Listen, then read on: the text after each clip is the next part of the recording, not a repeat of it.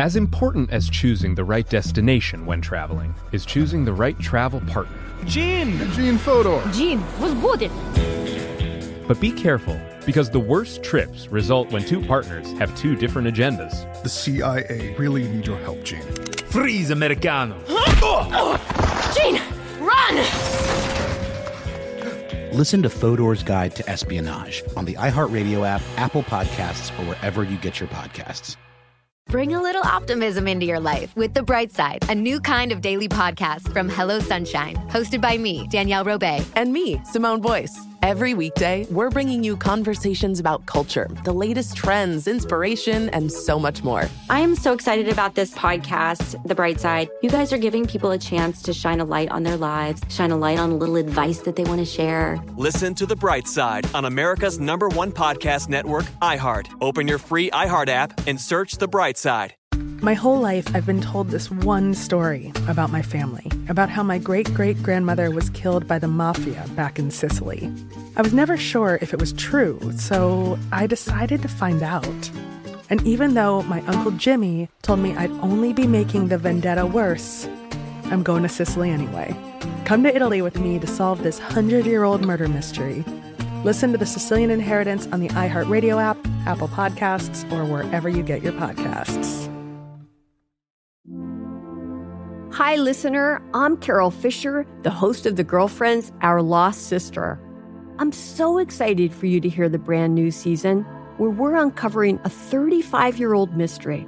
But for those of you who didn't hear season 1 or just want to listen to it again, you can now get access to all episodes of that first season of The Girlfriends 100% ad-free through the iHeart True Crime Plus subscription, which is available exclusively on Apple Podcasts. You'll also get access to every single episode of The Girlfriends, Our Lost Sister, ad-free and 1 week early, only available to iHeart True Crime Plus subscribers. So what are you waiting for?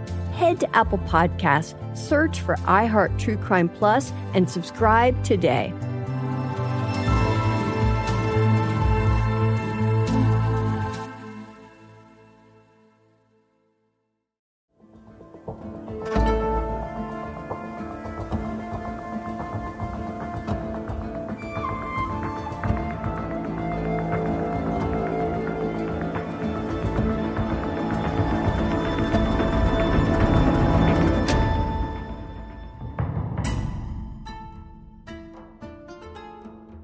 Hi, hello, and welcome. This is Let's Talk About Myths, baby. And today I am beginning a new series of reading episodes. So thank you to everyone who listens on Spotify and voted in that poll. It was really helpful and fun. So you all picked The Fall of Troy, which I kind of expected and was looking forward to. So thanks for just confirming all of my guesses about you all. It's an old translation, very stuffy, like the past ones we've been working with, but I'm doing my best, and I've already recorded it by the time I'm recording this, and I can tell you right now, it is so much fun. It's so much fun. It's really great, really fun to read, and I'm really excited to dive straight into the series. This Roman adaptation of what we presume to be the lost Greek myth of the end of the Trojan War, and the only source we really have in terms of literature when it comes to the Trojan horse. Wild. But it's also very long, so let's just get right in.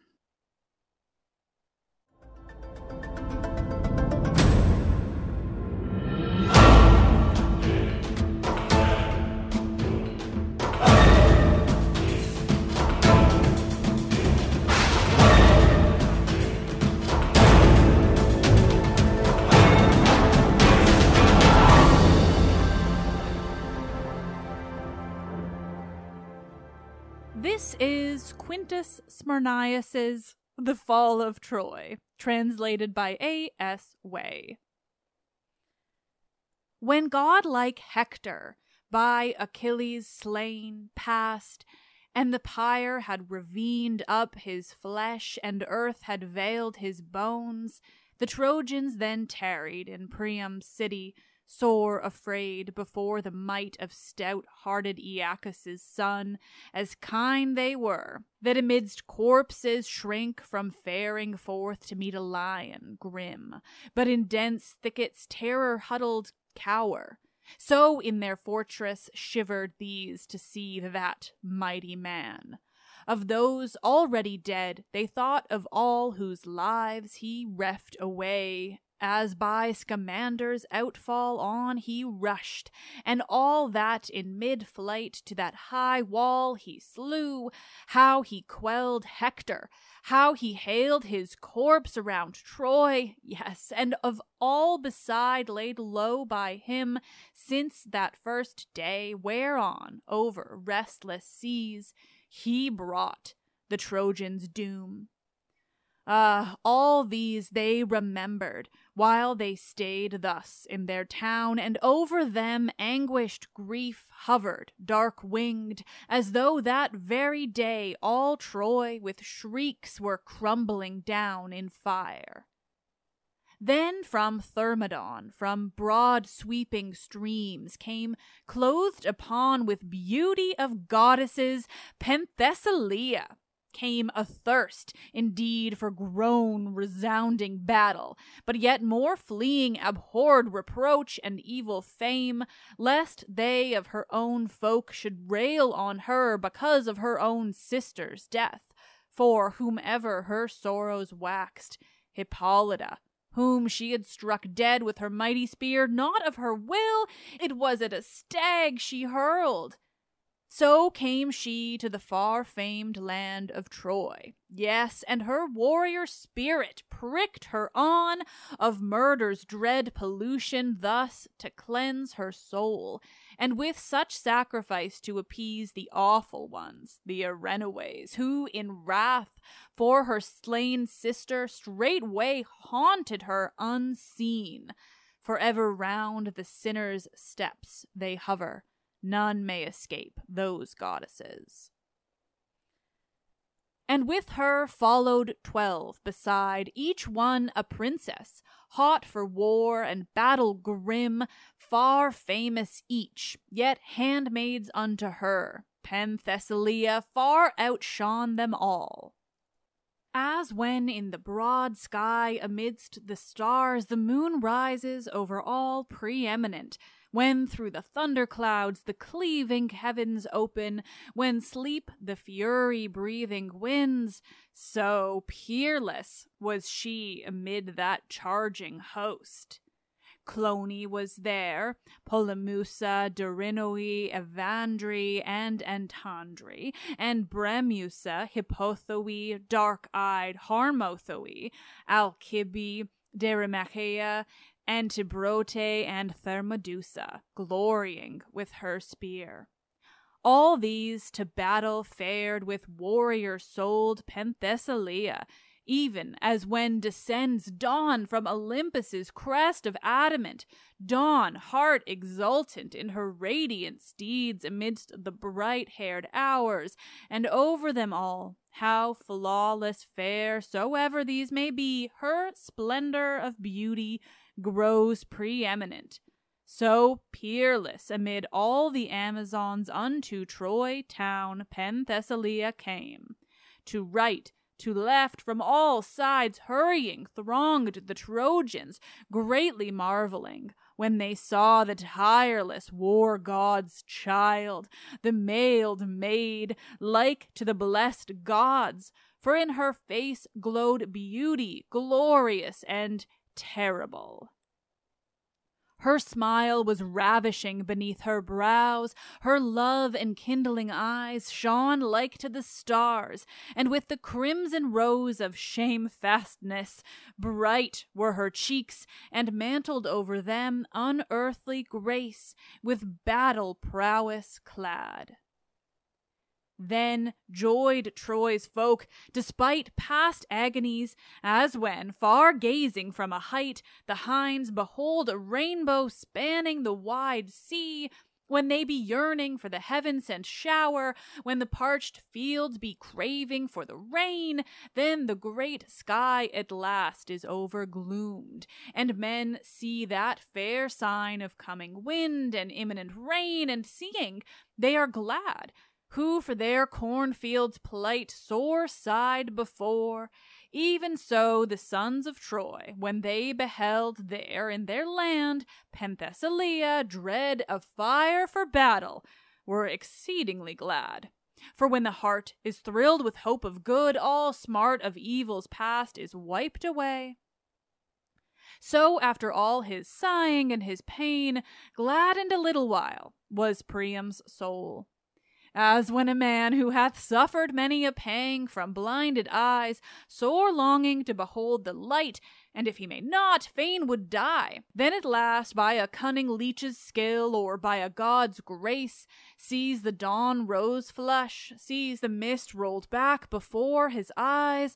Yes, though clear vision comes not as old, yet after all his anguish joys to have some small relief, albeit the stings of pain prick sharply yet beneath his eyelids. So joyed the old king to see that terrible queen. The shadowy joy won in anguish, whelmed for slain sons, into his halls he led the maid, and with glad welcome honored her, as one who greets a daughter to her home returned from a far country in the 20th year, and set a feast before her, sumptuous as battle-glorious kings, who have brought low nations of foes, array and splendor of pomp, with hearts in pride of victory triumphing. And gifts he gave her costly and fair to see, and pledged him to give many more, so she would save the Trojans from the imminent doom. And from she such deeds she promised as no man had hoped for, even to lay Achilles low, to smite the wide host of the Argive men, and cast the brands red flaming on the ships. Ah, fool! But little knew she him, the lord of ashen spears, how far Achilles' might in warrior-wasting strife overpassed her own. But when Andromache, the stately child of King Eetion, heard the wild queen's vaunt, low to her own soul bitterly murmured she, hapless, why with arrogant heart do you speak such great, swelling words? No strength is yours to grapple and fight with Peleus' aweless son. No, doom and swift death shall he deal to you. Alas for you, what madness thrills your soul? Fate and the end of death stand hard by you. Hector was mightier far to wield the spear than you, yet was for all his prowess slain for the bitter grief of Troy, whose folk the city through looked on him as a god.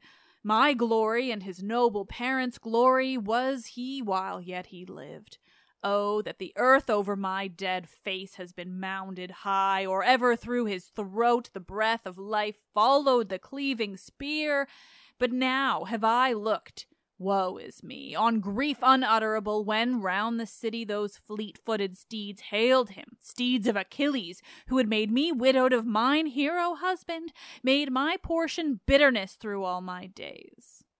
So spoke Eetion's lovely ankled child, low to her own soul, thinking on her lord.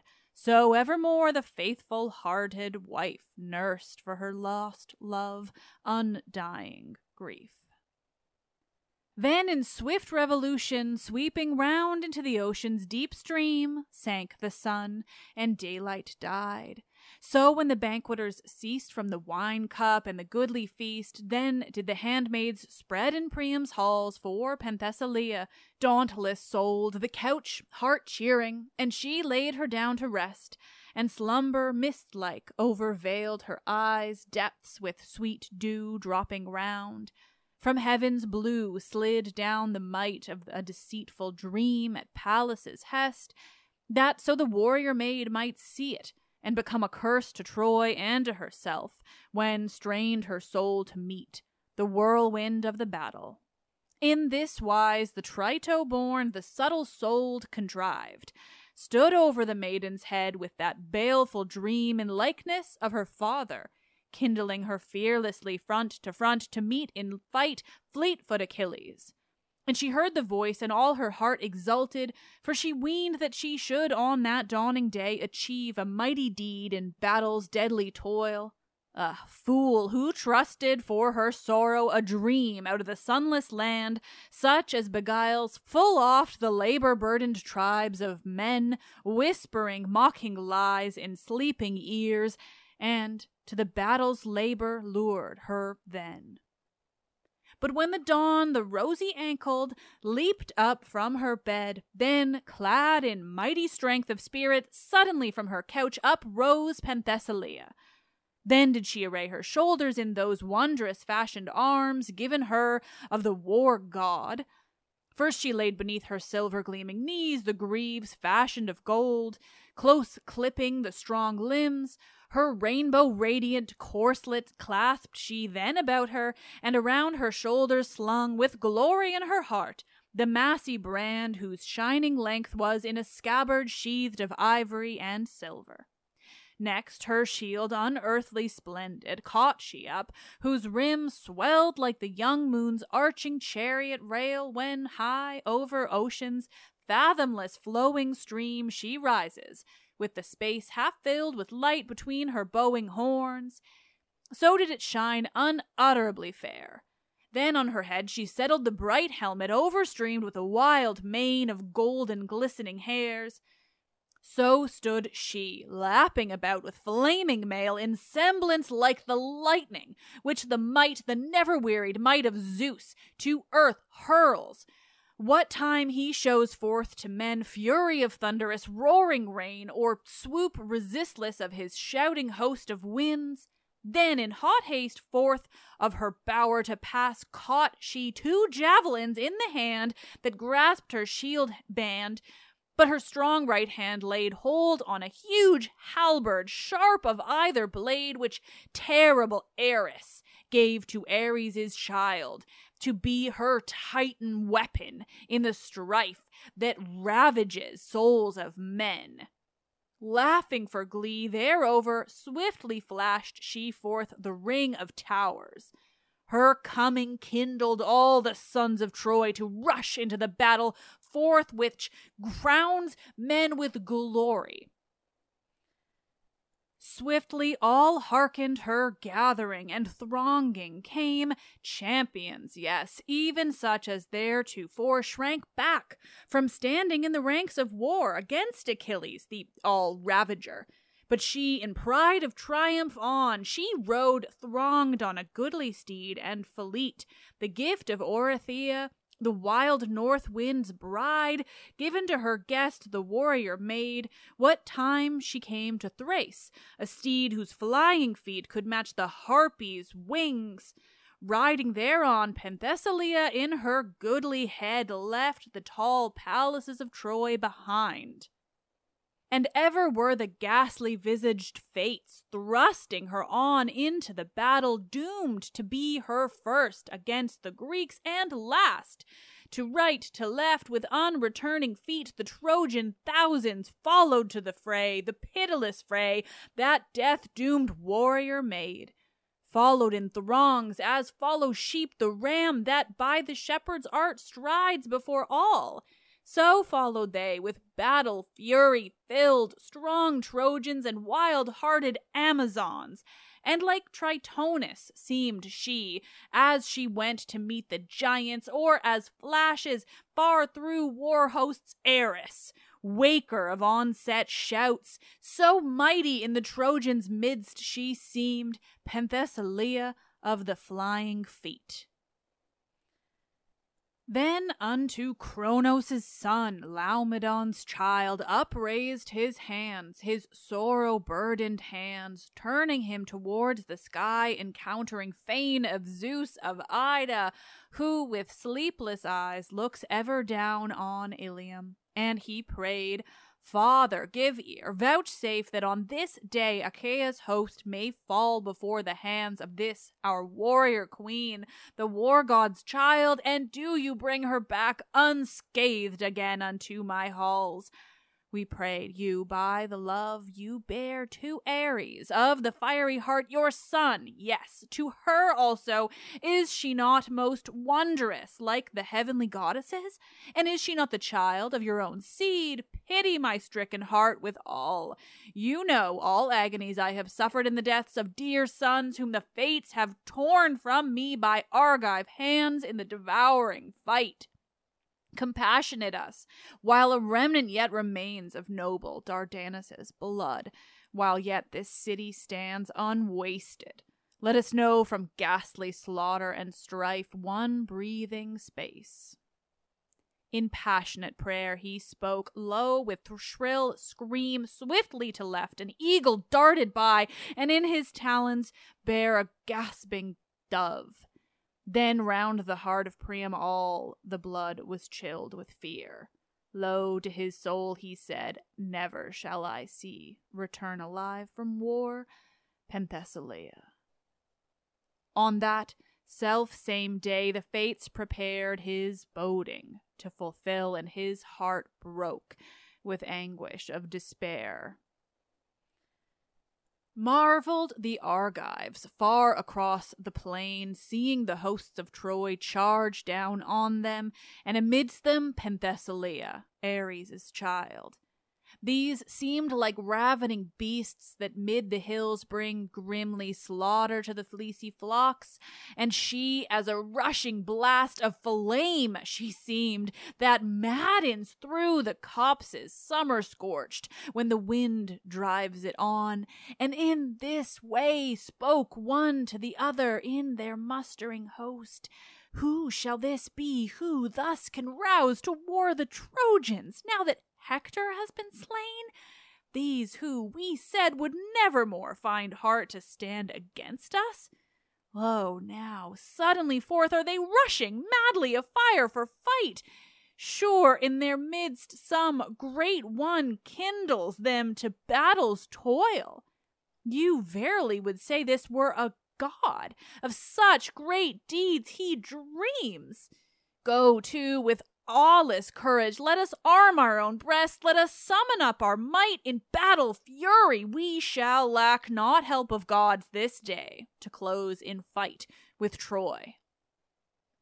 So cried they, and their flashing battle gear cast they about them. Forth the ships they poured, clad in the rage of fight as with a cloak. Then front to front their battles closed, like beasts of ravin, locked in tangle of gory strife, clanged their bright mail together, clashed the spears, the corslets, and the stubborn-wielded shields and adamant helms, each stabbed at other's flesh with the fierce brass. Was neither ruth nor rest, and all the Trojan soil was crimson red.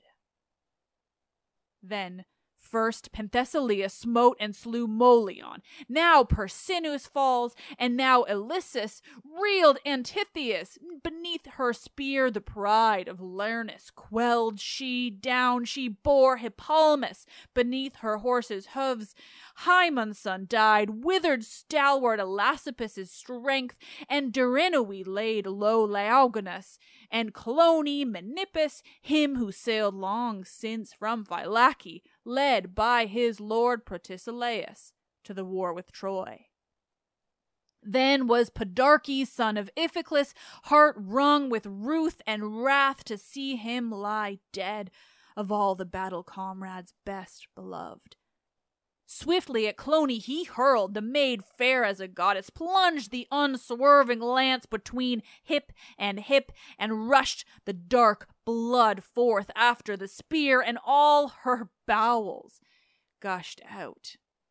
Then wroth was Penthesilea, through the brawn of his right arm she drove the long spear's point. She shore between the great blood-brimming veins, and through the wide gash of the wound the gore spurted, and crimson fountain. With a groan backward he sprung, his courage wholly quelled by bitter pain and sorrow and dismay, thrilled as he fled his men of Phylace. A short way from the fight he reeled aside, and in his friend's arms died in little space. Then with his lance Idomeneus thrust out, and by the right breast stabbed Bremusa. Stilled forever was the beating of her heart. She fell as falls a graceful shafted pine hewn mid the hills by woodmen. Heavily sighing through all its boughs, it crashes down. So with a wailing shriek she fell, and death unstrung her every limb. Her breathing soul mingled with the multitudinous sighing winds. Then, as Evander through the murderous fray with Thermodusa rushed, stood Smyrnaeus, a lion in the path, and slew. His spear right to the heart of one he drove, and one stabbed with a lightning sword thrust between the hips. He leaped through the wounds the life, and fled away. Oileus, his fiery son, smote Derinoe in the throat and shoulder with his ruthless spear. And on Alcibe Tydeus' terrible son swooped, and on Deirimachia head with neck clean from the shoulders of these two he shore with ruin-reeking brand. Together down fell they, as young calves by the massy axe of brawny flesher felled, that shearing through the sinews of the neck lops life away. So by the hands of Tydeus' son laid low upon the Trojan plain, far, far away from their own highland home, they fell. Nor these alone died, for the might of Sthenelus down on them hurled Cabirus' corpse, who came from Sestos, keen to fight the Argive foe, but never saw his fatherland again. Then was the heart of Paris filled with wrath for a friend slain. Full upon Sthenelus aimed he a shaft death-winged, yet touched him not despite his thirst for vengeance. Otherwise the arrow glanced aside and carried death whither the stern fates guided its fierce wing, and slew Evenor, brazen-tasseled, who from Dulichium came to war with Troy. For his death fury kindled was the son of haughty Phyleus. As a lion leaps upon the flock, so swiftly rushed he. All shrank huddling back before that terrible man. Itimonius he slew, and Hippasus' son Agelaus from Miletus brought. They war against the Danaan men by Nastes led, the godlike, and Amphimachus mighty-souled. On Mycale they dwelt, beside their home rose Latmus' snowy crests, stretched the long glens of Branchus, and Panormus' water meads meanders, flood-deeped rolling swept thereby, which from the Phrygian uplands, pastured over by myriad flocks, around 1,000 forelands curled, swirls and drives his hurrying ripples on down to the vine-clad land of Carian men. These mid the storm of battle Meges slew. Nor these alone, but whomsoever his lance black-shafted touched were dead men. For his breast the glorious Trito, born with courage, thrilled to bring to all his foes the day of doom. And Polypoetes, dear to Ares, slew Draceus, whom the nymph Neaera bare to passing wise Theodamas. For these God-spread was the bed of love beside the foot of Sipylus, the mountain where the gods made Niobe, a stone rock, where from tears ever stream. High up the rugged crag bows as one weeping waterfalls cry from far echoing Hermus, wailing moan of sympathy, the sky encountering crests of Sipylus, where away floats a mist hated of shepherds. Echo back the cry, weird marvel seems that rock of Niobe to men that pass with feet fear-goaded. There they see the likeness of a woman bowed, in depths of anguish sobbing, and her tears drop as she mourns, grief-stricken endlessly.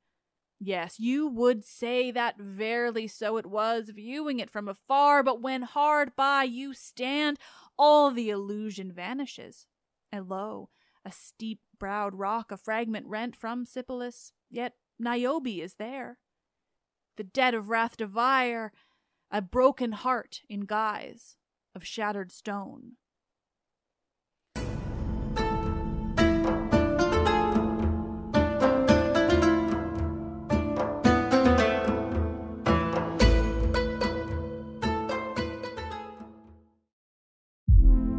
Hey girlfriends, it's me, Carol Fisher. I'm so excited to tell you about the brand new series of The Girlfriends. In season 1, we told you about the murder of Gail Katz at the hands of my ex-boyfriend Bob. At one point, a woman's torso washed up on Staten Island and was misidentified as Gail. She spent 9 years in Gail's grave, and then she just disappeared. It's almost like it's become this moral obligation to find her. And that's what we're going to do. Find this missing girlfriend and tell her story. With the help of some of your favorite girlfriends from season 1, like my producer Anna. Oh my God. My friend Dr. Mindy Shapiro. Hi, it's Dr. Shapiro, and I'd like to speak with the deputy medical examiner. And of course, Gail's sister, Elaine Katz. Having no closure, it kills you. Join us as we try to solve a 35-year-old cold case. It's not going to be easy, but it's going to be one hell of a ride. What? I can't believe this. Listen to season 2 of The Girlfriends, Our Lost Sister on the iHeartRadio app, Apple Podcasts, or wherever you get your podcasts.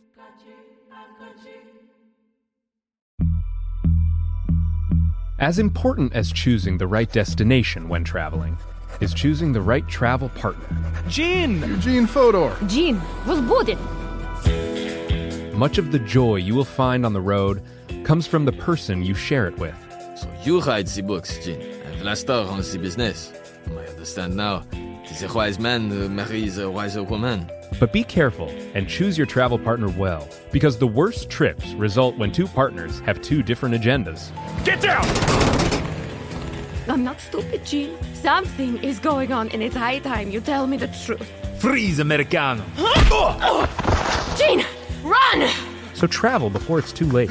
Your money will return, your time won't, and we're all too quickly approaching that final destination.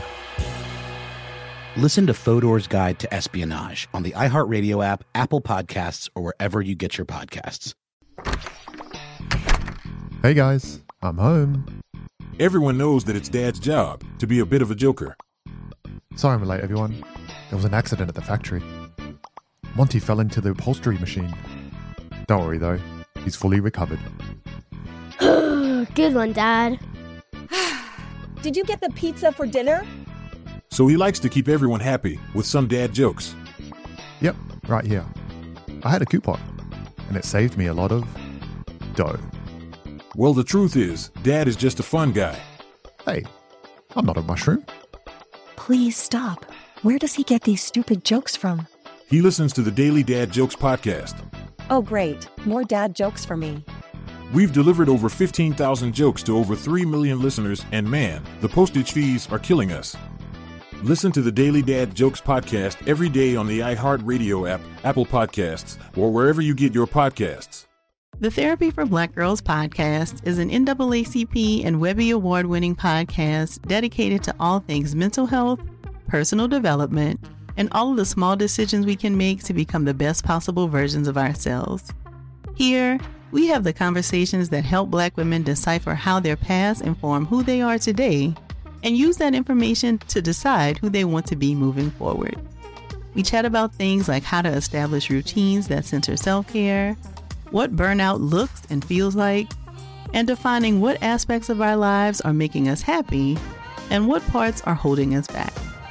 I'm your host, Dr. Joy Harden Bradford, a licensed psychologist in Atlanta, Georgia, and I can't wait for you to join the conversation every Wednesday. Listen to the Therapy for Black Girls podcast on the iHeartRadio app, Apple Podcasts, or wherever you get your podcasts. Take good care, and we'll see you there.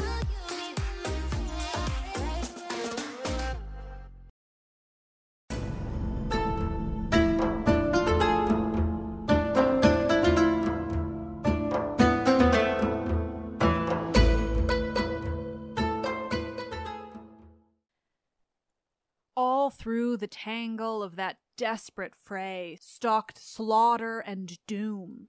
The incarnate onset shout raved through the rolling battle.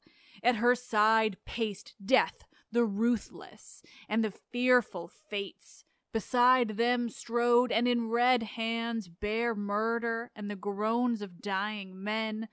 That day the beating of full many a heart, Trojan and Argive, was forever stilled, while roaring the battle round them, while the fury of Penthesilea fainted not nor failed, but as amid long ridges of lone hills a lioness, stealing down a deep ravine, springs on the kine with lightning leap, athirst for blood, wherein her fierce heart revels. So on the Danaans leapt that warrior maid, and they, their souls were cowed.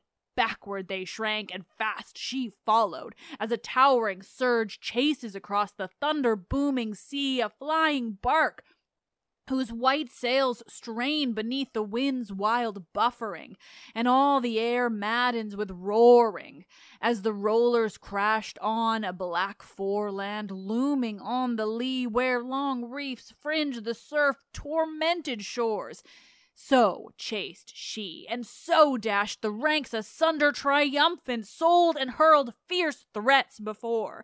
You dogs, this day for evil outrage done to Priam shall you pay. No man of you shall from my hands deliver his own life, and win back home to gladden parents' eyes, or comfort wife or children. You shall lie dead, ravined on by vultures and by wolves, and none shall heap the earth mound over your clay.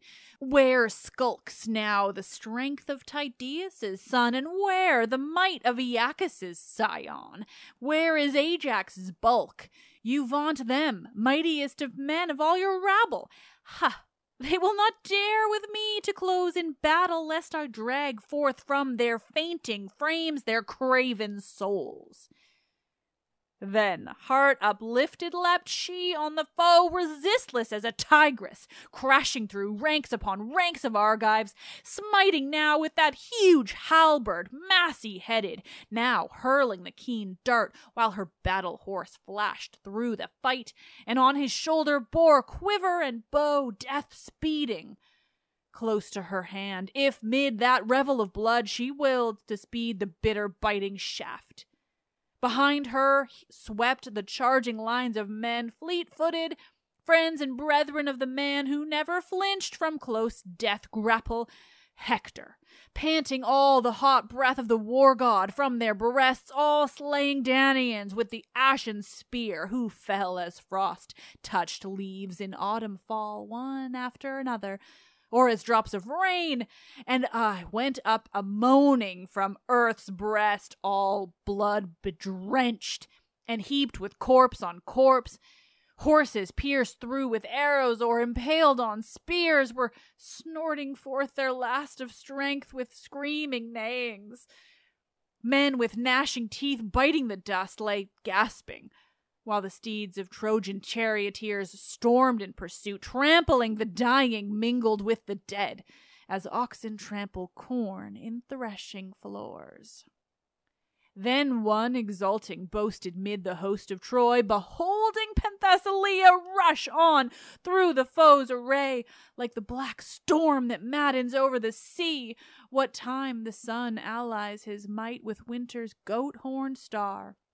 And thus, puffed up with vain hope, shouted he, O friends, in manifest presence down from heaven, one of the deathless gods this day has come to fight the Argives, all of love for us, yes, and with sanction of almighty Zeus, he whose compassion now remembers haply strong-hearted Priam, who may boast for his a lineage of immortal blood.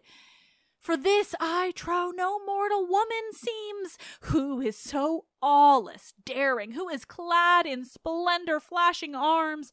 No, surely she shall be Athena, or the mighty-souled Enyo, haply Eris, or the child of Leto, world-renowned. Oh, yes, I look to see her hurl amid yon Argive men mad shrieking slaughter. See her set aflame those ships wherein they came long years agone, bringing us many sorrows. Yes, they came bringing us woes of war intolerable. Ha! To the homeland, Hellas, never shall these with joy return, since gods on our side fight. In overweening exultation so vaunted a Trojan.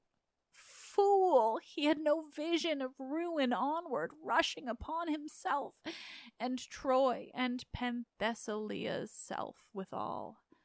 For not as yet had any tidings come of that wild fray to Ajax's stormy soul, nor to Achilles, waster of tower and town. But on the grave mound of Menoetius' son, they too were lying, with sad memories of a dear comrade crushed, and echoing each one the other's groaning.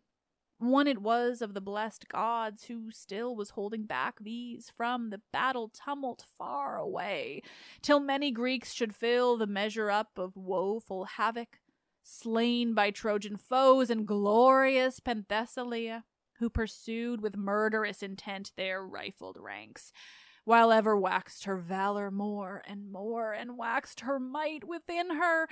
Never in vain she aimed the unswerving spear thrust. She pierced the backs of them that fled, the breasts of such as charged to meet her. All the long shaft dripped with streaming blood. Swift were her feet as wind, as down she swooped. Her aweless spirit failed for weariness, nor fainted, but her might was adamantine. The impending doom which roused unto the terrible strife. Not yet Achilles clothed her still with glory. Still aloof the dread power stood, and still would shed splendor of triumph over the death ordained, but for a little space ere it should quell that maiden beneath the hands of Aeacus' son. In darkness ambushed, with invisible hand ever it thrust her on, and drew her feet destructionward, and lit her path to death with glory, while she slew foe after foe. And when within a dewy garden close, longing for its green springtide freshness, leaps a heifer, and there rings to and fro, when none is by to stay her, treading down all its green herbs and its wreath of bloom, devouring greedily thus, and marring that with trampling feet. So ranged she, Ares' child, through reeling squadrons of Achaea's sons, slew these and hunted those in panic rout. From Troy afar, the women, marveling, gazed at the maid's battle prowess. Suddenly, a fiery passion for the fray has seized Antimachus' daughter, Meneptolemus' wife, Tisiphone. Her heart waxed strong, and filled with lust of fight, she cried to her fellows all with desperate daring words to spur them on to woeful war by recklessness made strong. Friends, let a heart of valor in our breasts awake. Let us be like our lords, who fight with foes for fatherland, for babes, for us, and never pause for breath in that stern strife. Let us too throne war's spirit in our hearts. Let us too face the fight which favors none. For we women, be not creatures cast in diverse mold from men. To us is given such energy of life as stirs in them. Eyes have we like to theirs, and limbs throughout fashioned we are alike. One common light we look on, and one common air we breathe. With like food we are nourished. No, wherein have we been dowered of God more than men? Then let us shrink not from the fray. See you not yonder a woman far excelling men in the grapple of fight?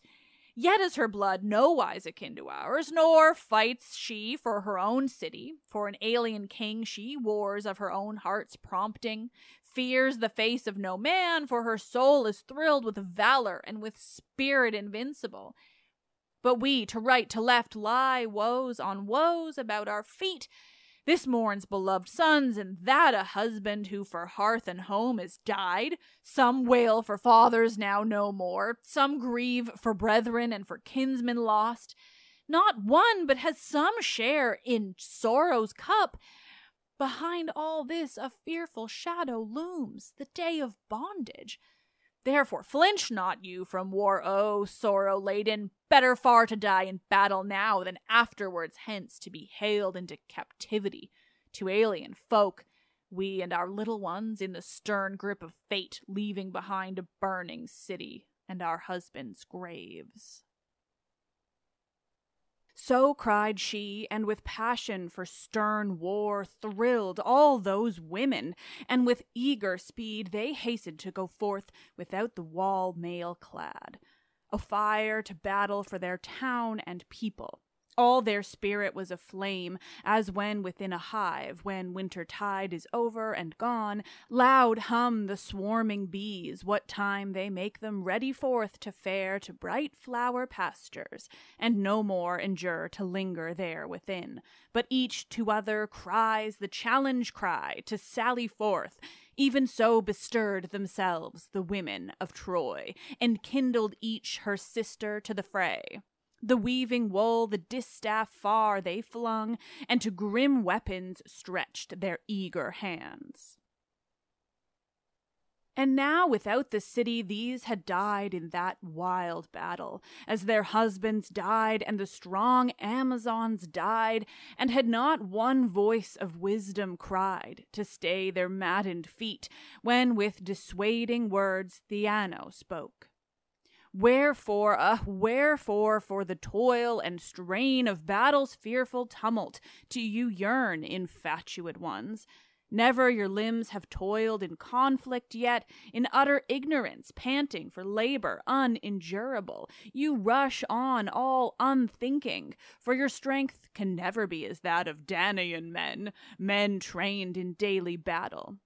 Amazons have joyed in ruthless fight, in charging steeds from the beginning. All the toil of men do they endure, and therefore evermore the spirit of the war god thrills through them. They fall not short of men in anything. Their labor-hardened frames make great their hearts for all achievement. Never faint their knees nor tremble. Rumor speaks their queen to be a daughter of the mighty lord of war. Therefore no woman may compare with her in prowess, if she be a woman, not a god, come down in answer to our prayers. Yes, of one blood be all the race of men, yet unto diverse labors still they turn, and that for each is evermore the best, whereto he brings skill of use and wont. Therefore do you from tumult of the fray hold you aloof, and in your women's bowers before the loom still pace you to and fro, and war shall be the business of our lords. Lo, of fair issue is their hope. We see the Achaeans falling fast. We see the might of our men waxing ever. Fear is none of evil issue now. The pitiless foe beleaguered not the town. No desperate need there is that women should go forth to war. So cried she, and they hearkened to the words of her who had garnered wisdom from the years. So from afar they watched the fight. But still Penthesilea broke the ranks, and still before her quailed the Achaeans. Still they found nor screen nor hiding place from imminent death. As bleeding goats are by the blood-stained jaws of a grim panther torn, so slain were they. In each man's heart all lust of battle died, and fear alone lived. This way, that way fled the panic-stricken. Some to earth had flung the armor from their shoulders. Some in dust groveled in terror beneath their shields. The steeds fled through the rout unreined of charioteers. In rapture of triumph charged the Amazons. With groan and scream of agony died the Greeks. Withered their manhood was in that sore strait. Brief was the span of all whom that fierce maid mid the grim jaws of battle overtook. And when with mighty uproaring bursts down a storm upon the forest trees, and some uprend by the roots, and on the earth dashes them down, the tail sterns blossom-crowned, and snaps some athwart the trunk, and high whirls them through the air, till all confused they lie a ruin of splintered stems and shattered sprays. So the great Danaan host lay, dashed to dust by doom of fate, by Penthesilea's spear. But when the very ships were now at point to be by the hands of Trojans set aflame, then battle-bider Ajax heard afar the panic cries, and spoke to Aeacus' son. Achilles, all the air about mine ears is full of multitudinous cries, is full of thunder of battle rolling nearer. Yes, let us go forth then, ere the Trojans win unto the ships, and make great slaughter there of Argive men, and set the ships aflame. Foulest reproach such thing on thee and me should bring, but it beseems not that the seed of mighty Zeus should shame the sacred blood of hero fathers, who themselves of old with Hercules the battle-eager sailed to Troy, and smote her even at her height of glory, when Laomedon was king. Yes, and I ween that our hands even now shall do the like. We too are mighty men. He spoke. The awless strength of Aeacus' son hearkened thereto, for also to his ears by this the roar of bitter battle came. Then hastened both, and donned their warrior gear, all splendor gleaming now. In these arrayed, facing that stormy, tossing rout they stand, loud clash their glorious armor. In their souls a battle fury like the war god's wrath maddened. Such might was breathing into these two by Atritone, shaker of the shield, as on they passed. With joy the Argives saw the coming of that mighty two. They seemed in semblance like Aeolus' sons, who in the old time made that haughty vaunt of piling on Olympus' brow the height of Ossa, steeply towered, and the crest of sky encountering Pelion, so to rear a mountain stair for their rebellious rage to scale the highest heaven. Huge as these the sons of Aeacus seemed, as forth they strode to stem the tide of war. A gladsome sight to friends who have fainted for their coming. Now onward they press to crush triumphant foes. Many they slew amid the corpses feeding, far from help of shepherds, and in heaps on heaps slay them, till they have drunken to the full of blood and filled their maws insatiate with flesh. So those destroyers, too, slew on, spreading wide havoc through the hosts of Troy. There Diocus and gallant Hylas fell by Ajax slain, and fell Euronymous, lover of war, and goodly Aeneas died. But Peleus' son burst on the Amazons, smiting on Tandre and Polemusa then, and Tibrote, fierce-souled Hippothoe, hurling Harmothoe down on sisters slain. Then hard on all their reeling ranks he pressed with Telamon's mighty-hearted son, and now before their hands battalions dense and strong crumbled as weakly and as suddenly as when, in mountain folds, the forest breaks shrivel before a tempest-driven fire. When battle-eager Penthesilea saw these two, as through the scourging storm of war, like ravening beasts they rushed, to meet them there she sped, as when a leopard grim, whose mood is deadly, leaps from forest coverts forth, lashing her tail on hunters closing round, while these, in armor clad and putting trust in their long spears, await her lightning leap. So did those warriors too, with spears upswung, wait Penthesilea. Clanged the brazen plates about their shoulders as they moved, and first leapt the long-shafted lance, sped from the hand of goodly Penthesilea. Straight it flew to the shield of Aeacus' son, but glancing thence this way and that, the shivered fragment sprang as from a rock face. Of such temper were the cunning-hearted fire god's gifts divine. Then in her hand the warrior maid swung up a second javelin fury-winged against Ajax, and with fierce words defied the two. Ha! From my hand in vain one lance has leapt, but with this second look I suddenly to quell the strength and courage of two foes. Yes, though you vaunt, you mighty man of war, amid your Danaans, die you shall, and so lighter shall be the load of war's affliction that lies upon the Trojan chariot lords. Draw nigh, come through the press to grips with me, so shall you learn what might wells up in breasts of Amazons. With my blood is mingled war, no mortal man begot me, but the Lord of war insatiate of the battle cry. Therefore my might is more than any man's. With scornful laughter spoke she. Then she hurled her second lance, but they in utter scorn laughed now, as swiftly flew the shaft and smote the silver greave of Ajax, and was foiled thereby, and all its fury could not scar the flesh within. For fate had ordered not that any blade of foes should taste the blood of Ajax in the bitter war. But he recked of the Amazon not, but turned him thence to rush upon the Trojan host, and left Penthesilea unto Peleus' son alone. For well he knew his heart within that she, for all her prowess, none the less would cost Achilles' battle toil as light, as effortless, as does the dove the hawk. Then groaned she an angry groan that she had sped her shafts in vain, and now with scoffing speech to her in turn the son of Peleus spoke. Woman, with what vain vauntings triumphing has you come forth against us? All athirst to battle with us, who be mightier far than earth-born heroes. We from Cronos' son, the thunder roller, boast our high descent. Yes, even Hector quailed the battle-swift before us, even though far away he saw our onrush to grim battle. Yes, my spear slew him for all his might, but your heart is utterly mad that you have greatly dared to threaten us with death this day.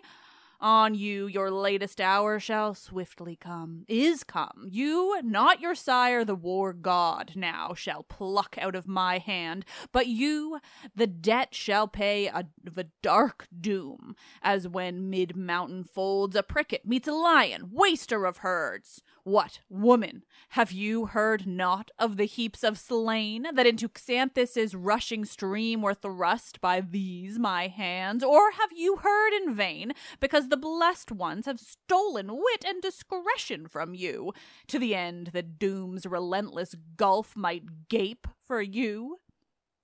He spoke, he swung up in his mighty hand, and sped the long spear warrior slaying, wrought by Chiron, and above the right breast pierced the battle-eager maid. Then red blood leapt forth as a fountain wells, and all at once fainted the strength of Penthesilea's limbs, dropping the great battle-axe from her nerveless hand.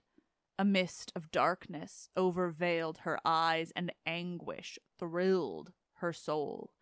Yet even so still drew she difficult breath, still dimly saw the hero even now in act to drag her from the swift steed's back. Confusedly she thought, or shall I draw my mighty sword and bide Achilles' fiery onrush, or hastily cast me from my fleet horse down to earth, and kneel unto this godlike man, and with wild breath promise for ransoming great heaps of brass and gold, which pacify the hearts of victors, never so athirst for blood, if haply so the murderous might of Aeacus' son may hearken and may spare, or peradventure may compassionate my youth, and so vouchsafe me to behold my home again? For I long to live. So surged the wild thoughts in her, but the gods ordained it otherwise. Even now rushed on in terrible anger Peleus' son. He thrust with sudden spear, and on its shaft impaled the body of her tempest-footed steed, even as a man in haste to sup might pierce flesh with the spit above the glowing hearth to roast it, or, as in a mountain glade a hunter sends the shaft of death clear through the body of a stag with such winged speed that the fierce dart leaps forth beyond to plunge into the tall stem of an oak or pine, so that death-ravening spear of Peleus' son clear through the goodly steed rushed on and pierced Penthesilea. Straightway she fell down to the dust of the earth. The arms of death in grace and comeliness fell, for naught of shame dishonored her fair form.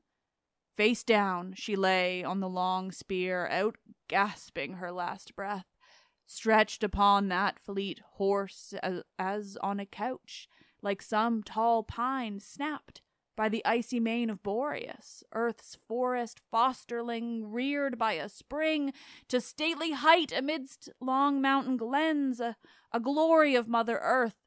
So from the once fleet steed low fallen lay Penthesilea, all her shattered strength brought down to this, and all her loveliness.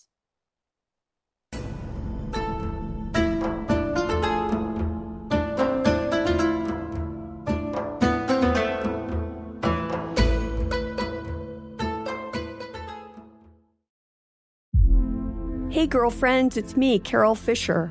I'm so excited to tell you about the brand new series of The Girlfriends.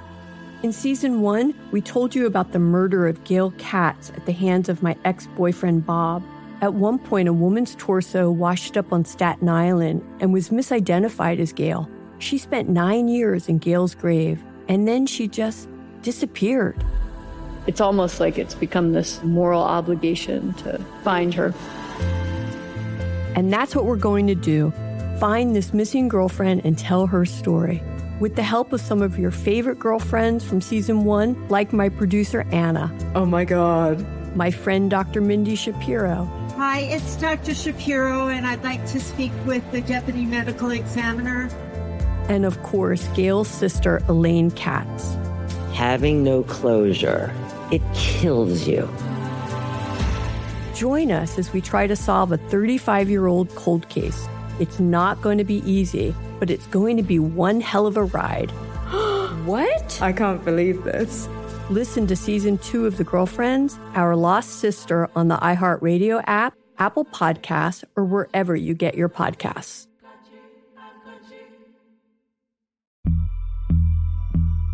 As important as choosing the right destination when traveling is choosing the right travel partner. Eugene Fodor. Jean, возбудит. Much of the joy you will find on the road comes from the person you share it with. So you write the books, Jean, and Vlastar runs the business. I understand now. The wise man marries a wiser woman. But be careful and choose your travel partner well, because the worst trips result when two partners have two different agendas. Get down! I'm not stupid, Jean. Something is going on, and it's high time you tell me the truth. Freeze, Americano.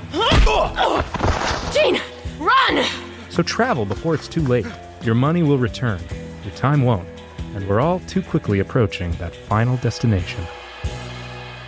Listen to Fodor's Guide to Espionage on the iHeartRadio app, Apple Podcasts, or wherever you get your podcasts. Hey guys, I'm home. Everyone knows that it's Dad's job to be a bit of a joker. Sorry I'm late, everyone. There was an accident at the factory. Monty fell into the upholstery machine. Don't worry though, he's fully recovered. Good one, Dad. Did you get the pizza for dinner? So he likes to keep everyone happy with some dad jokes. Yep, right here. I had a coupon, and it saved me a lot of dough. Well, the truth is, Dad is just a fun guy. Hey, I'm not a mushroom. Please stop. Where does he get these stupid jokes from? He listens to the Daily Dad Jokes podcast. Oh, great. More dad jokes for me. We've delivered over 15,000 jokes to over 3 million listeners, and man, the postage fees are killing us. Listen to the Daily Dad Jokes podcast every day on the iHeartRadio app, Apple Podcasts, or wherever you get your podcasts. The Therapy for Black Girls podcast is an NAACP and Webby Award-winning podcast dedicated to all things mental health, personal development, and all of the small decisions we can make to become the best possible versions of ourselves. Here, we have the conversations that help Black women decipher how their past inform who they are today, and use that information to decide who they want to be moving forward. We chat about things like how to establish routines that center self-care, what burnout looks and feels like, and defining what aspects of our lives are making us happy and what parts are holding us back. I'm your host, Dr. Joy Harden Bradford, a licensed psychologist in Atlanta, Georgia, and I can't wait for you to join the conversation every Wednesday.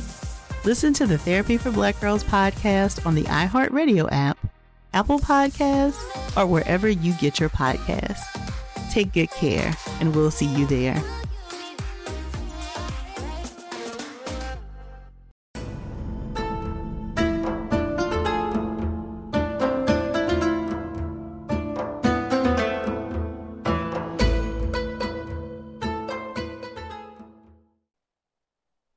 Now when the Trojans saw the warrior queen struck down in battle, ran through all their lines a shiver of panic.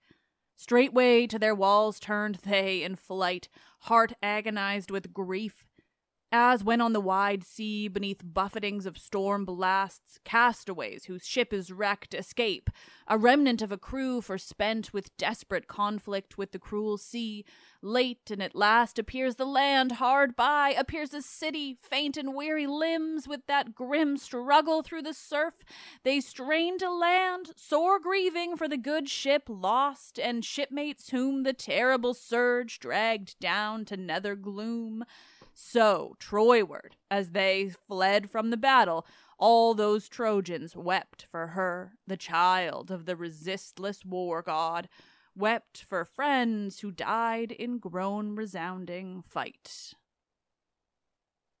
Then over her with scornful laugh the son of Peleus vaunted, "In the dust lie there a prey to teeth of dogs, to ravens' beaks, you wretched thing, who cozened you to come forth against me, and who thought you to fare home from the war alive, to bear with your right royal gifts from Priam, the old king, your guerdon for slain Argives. Ha! It was not the immortals who inspired you with this thought, who know that I of heroes mightiest am, the Danaans' light of safety. But a woe to Trojans and to you, O evil-starred. No, but it was the darkness-shrouded fates and your own folly of soul that pricked you on to leave the works of women and to fare to war, from which strong men shrink, shuddering back." So spoke he, and his ashen spear the son of Peleus drew from that swift horse and from Penthesilea in death's agony. Then steed and rider gasped their lives away, slain by one spear. Now from her head he plucked the helmet, splendor flashing like the beams of the greatest sun, or Zeus's own glory light. Then, as there had fallen in dust and blood she lay, rose like the breaking of the dawn to view beneath dainty penciled brows a lovely face, lovely in death. The Argives thronged around, and all they saw and marveled, for she seemed like an immortal. In her armor there upon the earth she lay, and seemed the child of Zeus, the tireless huntress, Artemis sleeping, what time her feet forewearied are, with the following lions, with her flying shafts over the hills far stretching. She was made a wonder of beauty, even in her death, by Aphrodite glorious crowned, the bride of the strong war god, to the end that he, the noble son of Peleus, might be pierced with the sharp arrow of repentant love. The warriors gazed, and in their hearts they prayed that fair and sweet like her their wives might seem, laid on the bed of love, when home they won. Yes, and Achilles' very heart was wrung with love's remorse to have slain a thing so sweet, who might have borne her home, his queenly bride, to chariot glorious Phthia, for she was flawless, a very daughter of the gods, divinely tall and most divinely fair. Then Ares' heart was thrilled with grief and rage for his child slain. Straight from Olympus down he darted, swift and bright as thunderbolt, terribly flashing from the mighty hand of Zeus, far leaping over the trackless sea, or flaming over the land, while shudders all wide Olympus as it passes. So through the quivering air, with heart aflame, swooped Ares, armor-clad, soon as he heard the dread doom of his daughter. For the gales, the north wind's fleet-footed daughters, bear to him, as through the wide halls of the sky he strode, the tidings of the maiden's woeful end. Soon as he heard it, like a tempest blast, down to the ridges of Ida leapt he, quaked under his feet, the long glens and ravines deep scored, all Ida's torrent beds, and all far-stretching foothills. Now had Ares brought a day of mourning on the Myrmidons, but Zeus himself from far Olympus sent, mid shattering thunders, terror of levin bolts, which thick and fast leaped through the welkin down before his feet, blazing with fearful flames. And Ares saw and knew the stormy threat of the mighty thundering father, and he stayed his eager feet, now on the very brink of battle's turmoil. As when some huge crag thrust from a beetling cliff brow by the winds and torrent rains or lightning lance of Zeus leaps like a wild beast, and in the mountain glens fling back their crashing echoes as it rolls in mad speed on, as with resistless swoop of bound on bound it rushes down until it comes to the levels of the plain, and there perforce its stormy flight is stayed. So Ares, battle-eager son of Zeus, was stayed. How loath soever for all the gods to the ruler of the blessed needs must yield, seeing he sits high-throned above them all, clothed in his might unspeakable. Yet still many a wild thought surged through Ares' soul, urging him now to dread the terrible threat of Cronus' wrathful son, and to return heavenward, and now to reck not of his sire, but with Achilles' blood to stain those hands, the battle tireless. At the last his heart remembered how that many and many a son of Zeus himself in many a war had died, nor in their fall had Zeus availed them aught. Therefore he turned from the Argives, else down smitten by the blasting thunderbolt. With Titans in the nether gloom he had lain, who dared defy the eternal will of Zeus. Then did the warrior sons of Argos strip with eager haste from corpses strewn all round the blood-stained spoils. But ever Peleus' son gazed, wild with all regret, still gazed on her, the strong, the beautiful, laid in the dust, and all his heart was wrung, was broken down with sorrowful love, deep, strong as he had known when that beloved friend Patroclus died. Loud, jeering Thersites, mocking to his face, "You sorry-souled Achilles are not shamed to let some evil power beguile your heart to pity of a pitiful Amazon, whose furious spirit proposed naught but ill to us and ours? Ha! Woman, mad are you, and your soul lusts for this thing, as she were some lady wise in household ways, with gifts and pure intent for honored wedlock wooed. Good had it been had her spear reached your heart, the heart that sighs for woman creatures still. You care not, unmanly souled, not you, for valor's glorious path, when once your eyes lights on a woman. Sorry wretch, where now is all your goodly prowess? Where your wit, and where the might that should beseem a king, all stainless? Do you not know what misery this selfsame woman madness wrought for Troy? Nothing there is to men more ruinous than lust for women's beauty. It makes fools of wise men, but the toil of war attains renown. To him that is a hero indeed, glory of victory, and the war god's works are sweet. It's but a battle blencher craves the beauty and the bed of such as she." So railed he long and loud. The mighty heart of Peleus' son leapt into flame of wrath. A sudden buffet of his resistless hand smote beneath the railer's ear, and all his teeth were dashed to the earth. He fell upon his face. Forth of his lips the blood in torrent gushed. Swift from his body fled the dastard soul of that vile man. Achaea's sons rejoiced, for yes, he wont to rail on each and all with venomous jibes, himself a scandal and the shame of all the host. Then, mid the warrior Argives cried a voice, "Not good is it for baser men to rail on kings, or secretly or openly, for wrathful retribution swiftly comes. The Lady of Justice sits on high, and she who heaps woe on humankind, even Ate, punishes the shameless tongue." So mid the Danaans cried a voice, nor yet within the mighty soul of Peleus' son lulled with the storm of wrath, but fiercely he spoke. "Lie there in dust, your follies all forgot. It's not for knaves to beard their betters. Once you did provoke Odysseus, steadfast soul, babbling with venomous tongue 1,000 jibes, and did escape with life. But you have fought the sons of Peleus, not so patient-souled. who with one only buffet from his hands unkennels the dog of your soul. A bitter doom has swallowed you, but your own rascalry, your life is sped.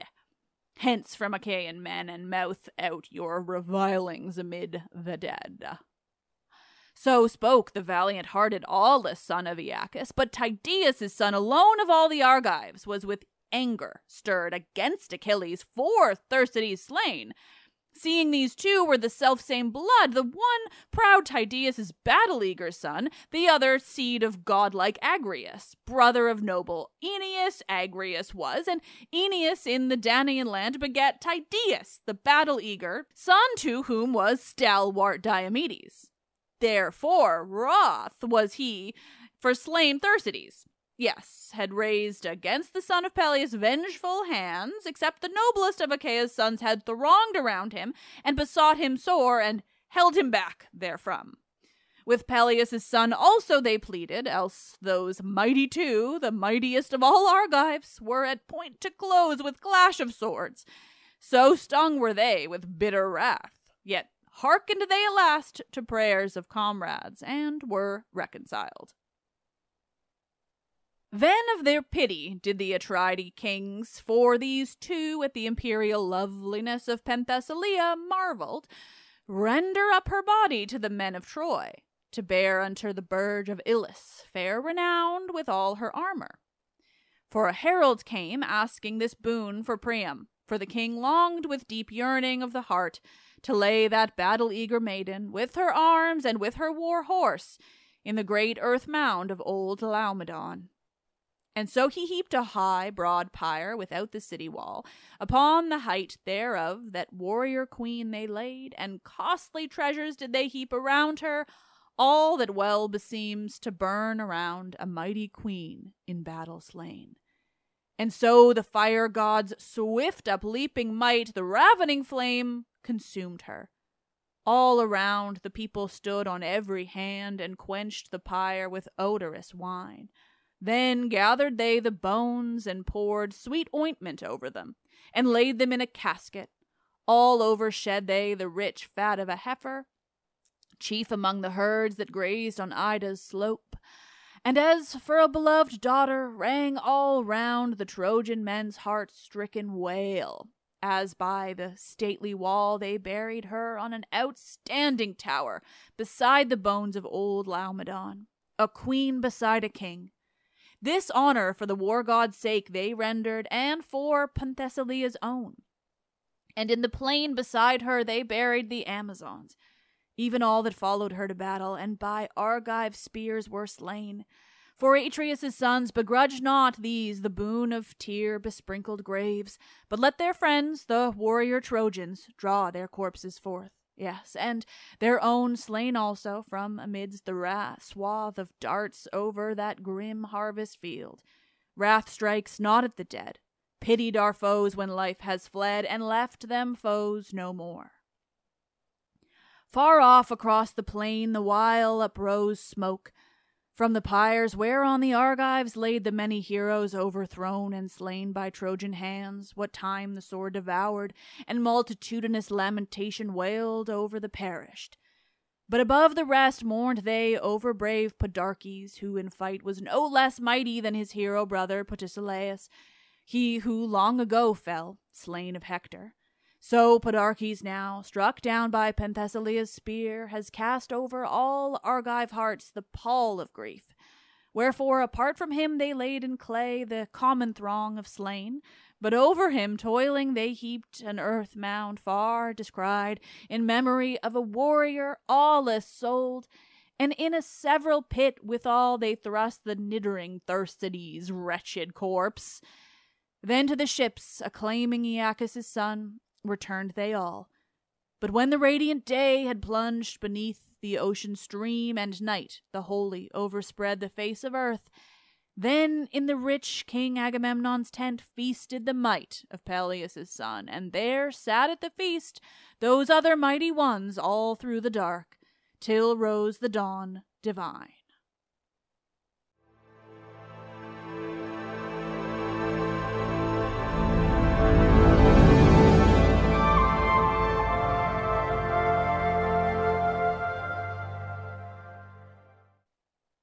Thank you all so much for listening. Wasn't that fun? I was right. It's so much fun.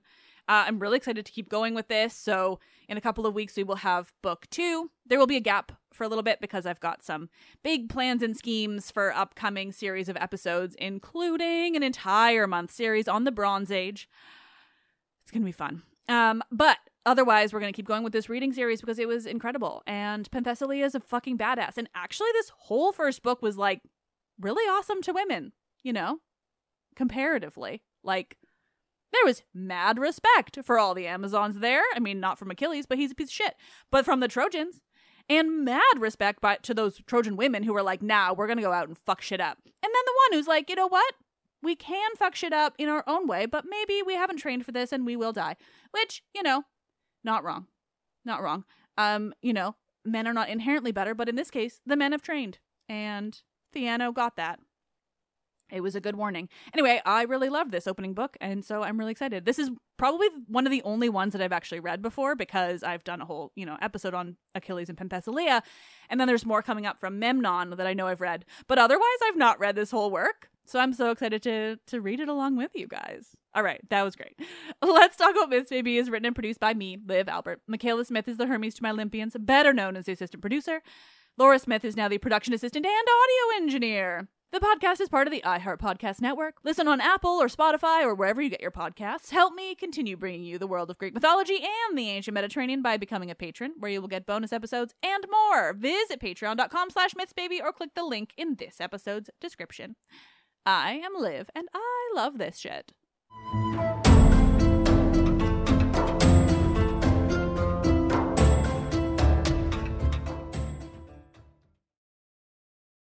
As important as choosing the right destination when traveling is choosing the right travel partner. Eugene Fodor. Gene, was good.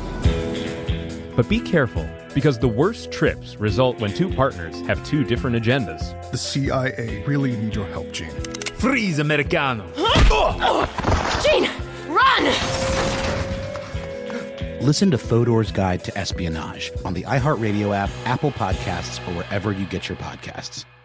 Bring a little optimism into your life with The Bright Side, a new kind of daily podcast from Hello Sunshine, hosted by me, Danielle Robay. And me, Simone Boyce. Every weekday, we're bringing you conversations about culture, the latest trends, inspiration, and so much more. I am so excited about this podcast, The Bright Side. You guys are giving people a chance to shine a light on their lives, shine a light on a little advice that they want to share. Listen to The Bright Side on America's #1 podcast network, iHeart. Open your free iHeart app and search The Bright Side.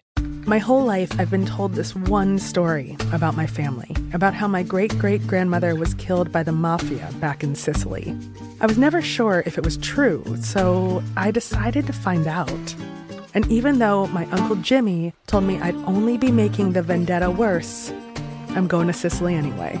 Come to Italy with me to solve this 100-year-old murder mystery. Listen to The Sicilian Inheritance on the iHeartRadio app, Apple Podcasts, or wherever you get your podcasts. Hi, listener. I'm Carol Fisher, the host of The Girlfriends, Our Lost Sister. I'm so excited for you to hear the brand new season where we're uncovering a 35-year-old mystery.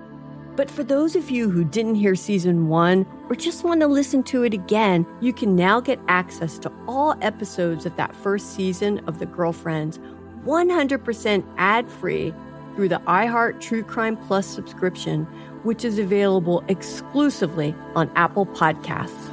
You'll also get access to every single episode of The Girlfriends, Our Lost Sister, ad-free and 1 week early, only available to iHeart True Crime Plus subscribers. So what are you waiting for? Head to Apple Podcasts, search for iHeart True Crime Plus, and subscribe today.